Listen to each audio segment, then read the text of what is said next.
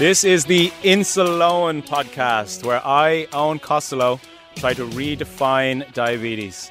In this week's episode... And when my blood sugar started to climb from the delayed spike from the fat, they just continued to climb. And I ended up going up to... I think I slept through the night about 12.5, 12.9 millimoles, which is much, much higher than I'm used to. But before we get into that, everything you hear on the Insulin podcast is from my own personal experience. And if you have any worries or issues regarding your diabetes, please contact a medical professional. Now, let's get stuck into this episode. Good afternoon, and welcome back to the Insulin podcast with myself, Owen, and my beautiful thank you, co-host, Graham. So kind. What's happening? How are you? You're all right. I appreciate you getting up. I appreciate you. Owen, I know you're. It's 7 a.m. in New York right now, and it's 12 p.m. in Dublin. And due to a schedule conflict, you're up bright and early to record this episode of the Insulin podcast. So I appreciate you, and I know the listener appreciates you going out of your way to get this episode recorded before I go to Liverpool for a few days. Well, you're very welcome. You're very welcome. Like, I'm up anyway. But see, the thing about it is, and I think I might have said this on the podcast before, I don't speak for the first couple hours at least. Because when I get up, I do a couple things, and then the work that I do initially is work that I don't have to speak for. Like, I don't do podcasts or I don't do calls because I like to just kind of settle myself into the day. So I'm pushing past. I'm getting the podcast done. I'm trying to bring the energy. Have a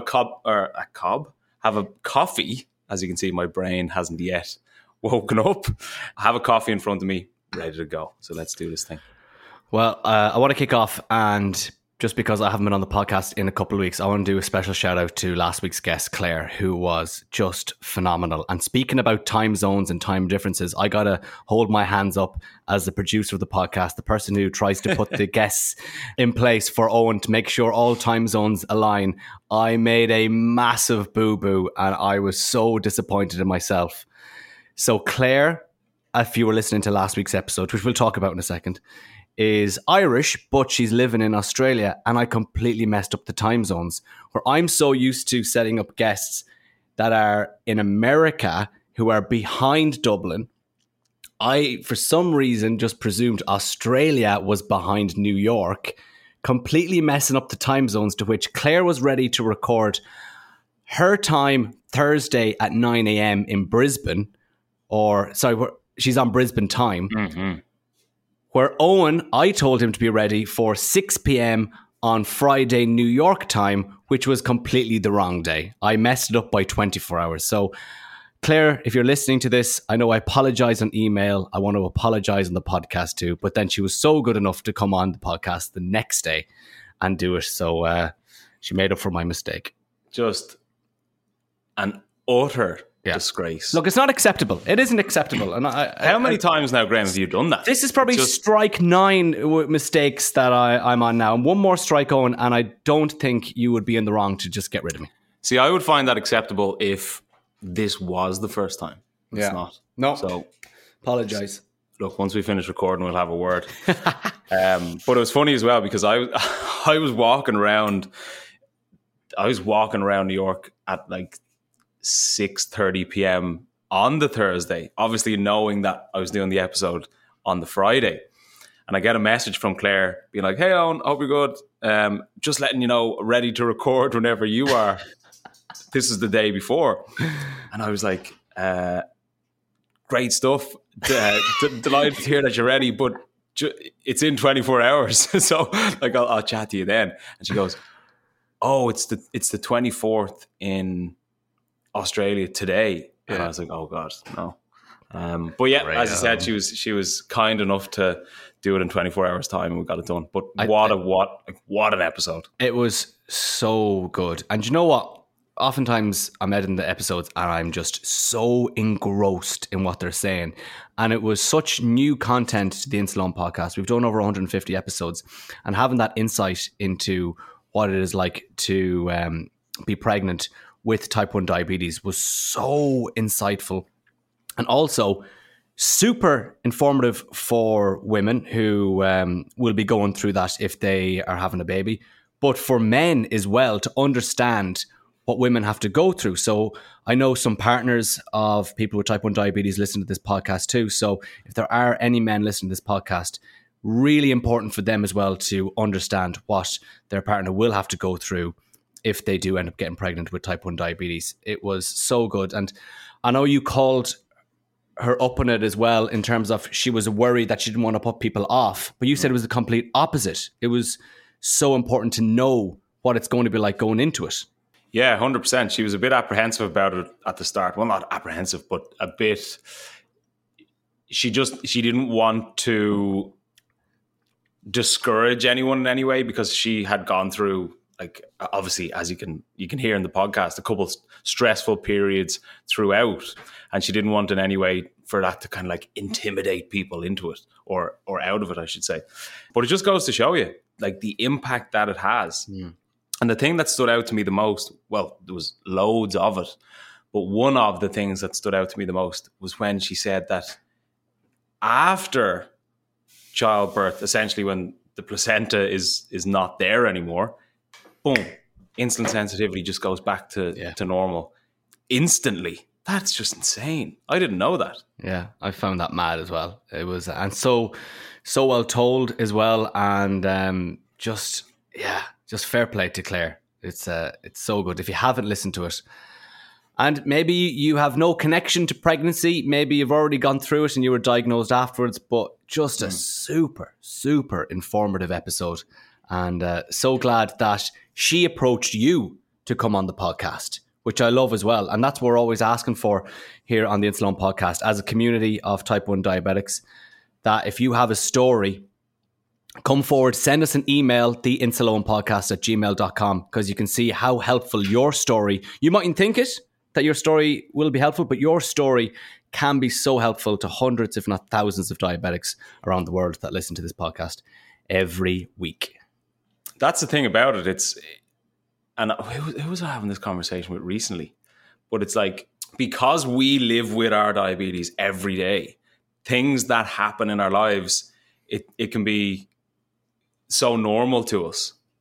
But then when we actually speak about it out loud, or somebody else hears about a story or an incident or a perspective or whatever it might be, it can be completely new to them. And some of the guests that we've had on this podcast, some of the most interesting ones and some of the most unbelievable stories have been people that have reached out to us. So if you're listening, we always say, send an email, send an email, send an email. If you are listening, honestly reach out, because all stories are relevant. All stories are interesting for the podcast, because everybody has their own unique sort of experience with diabetes, even though it is essentially the same condition. One that comes to mind that reached out recently, and just to send an email, and we thought this would be a fantastic episode, is Jafir, the happy diabetic. Remember him? I love Jafir. Such a nice guy. And I like to see that he's still keeping in contact with you. I see him commenting on your posts on Instagram as well. He's such a legend, and we were delighted to have him on. But I want to ask you about a post I saw on your Instagram, Owen, about you had a meetup with one of your clients from the Type 1% program in New York recently.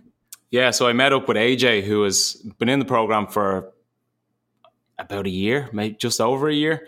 He was diagnosed just over a year ago too. He basically joined the program pretty shortly, like almost instantly after he was diagnosed. But he lives in DC and he was up in New York for work. So he messaged me. He was like, is there any chance you're still in New York? If you are, let's grab a coffee. And I obviously was. So we met up with him, and it was so nice to meet him. Like so nice to meet him in person. It's kind of like the beauty of the program, because there are people from all around the world in it.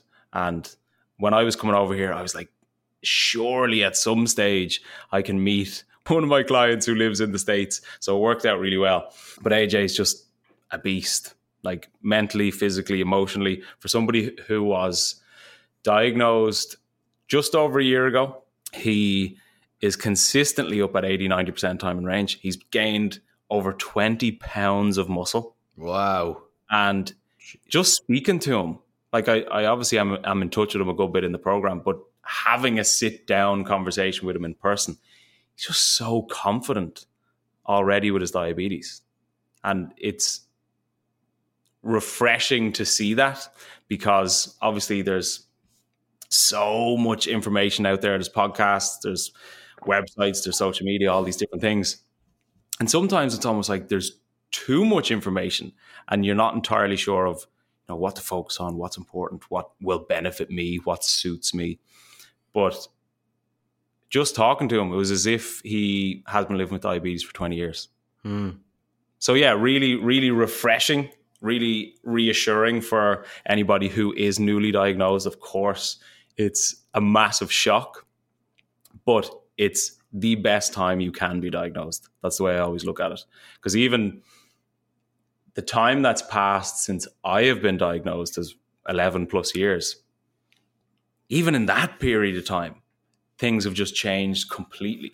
Like I was finger pricking for 10 plus years. And now a lot of people, thankfully, can get CGMs where you just open your eyes completely to blood sugar. So yeah, really good to see him. Really good to see him. And I was delighted that I met a client who was much taller than me, so he made me look tiny in the post. Must have been good for you as well, because you are obviously always on calls with your clients, but to actually meet the people in real life and see the impact that the program has had on them must be super refreshing for you personally as well. Yeah, it is. It's really nice. Like I've met obviously a few clients who live in Ireland because it's obviously smaller and more convenient. But yeah, to see somebody who is incredibly confident of their management, and like he has a super demanding job, he trains all the time now, and he's just in a much better place. And he's somebody who, I remember our initial call, and he was still in that kind of shock and overwhelm of the diagnosis, which is understandable. Everybody is.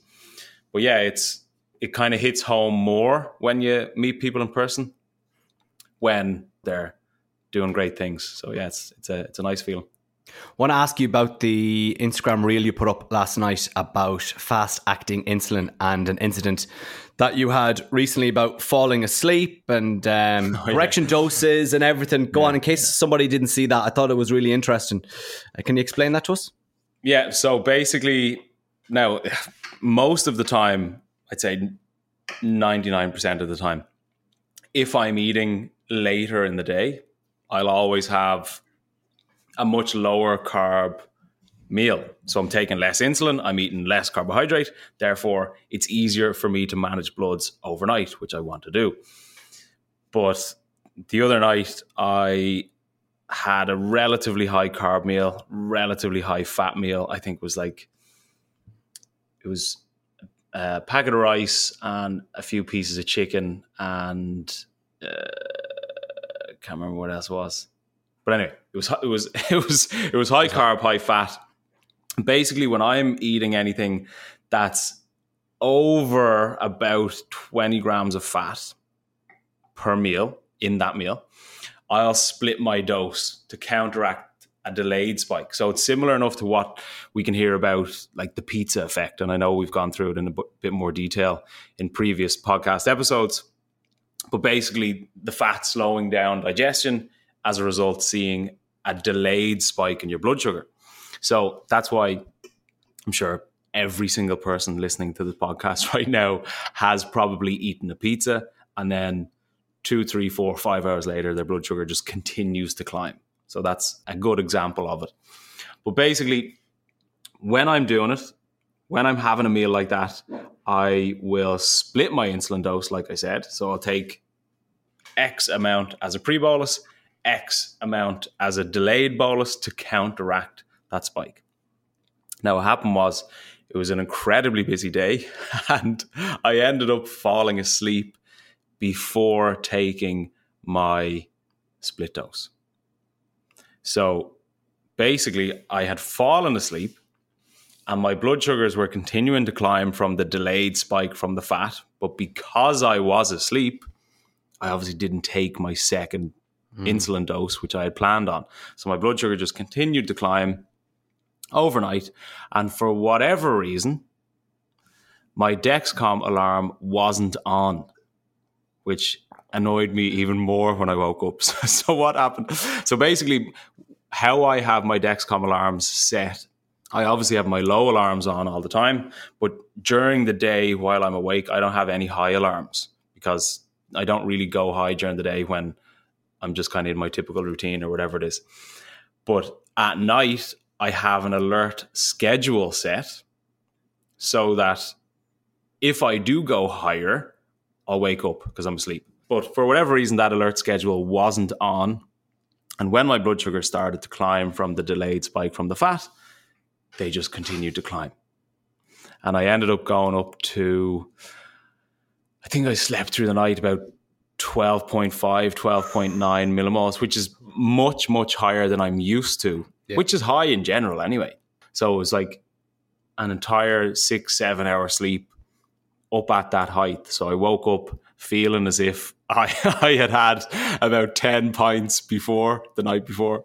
It just felt horrendous.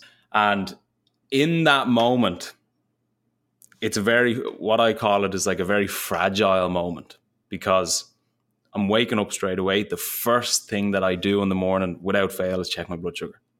You're almost in quite a reactive state at that time, because it's like first thing in the morning, you're just waking up, you're trying to get yourself out of bed.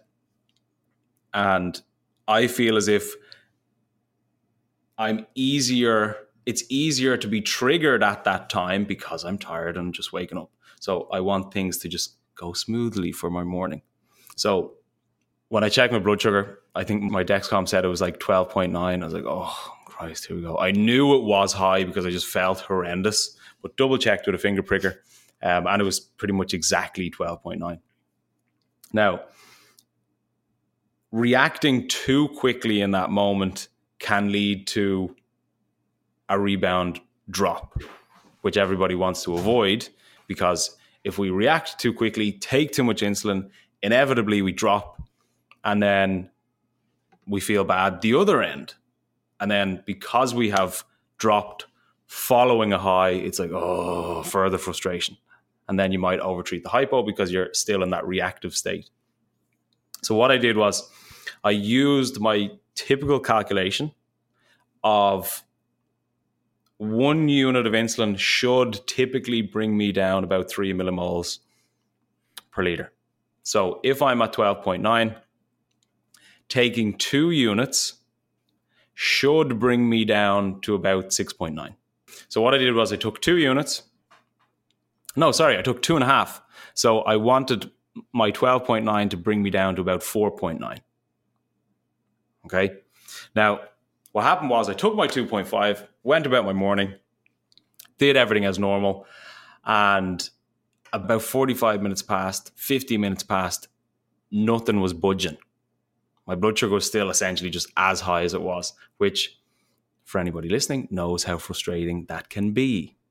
Because we're under this impression that fast-acting insulin is fast-acting insulin.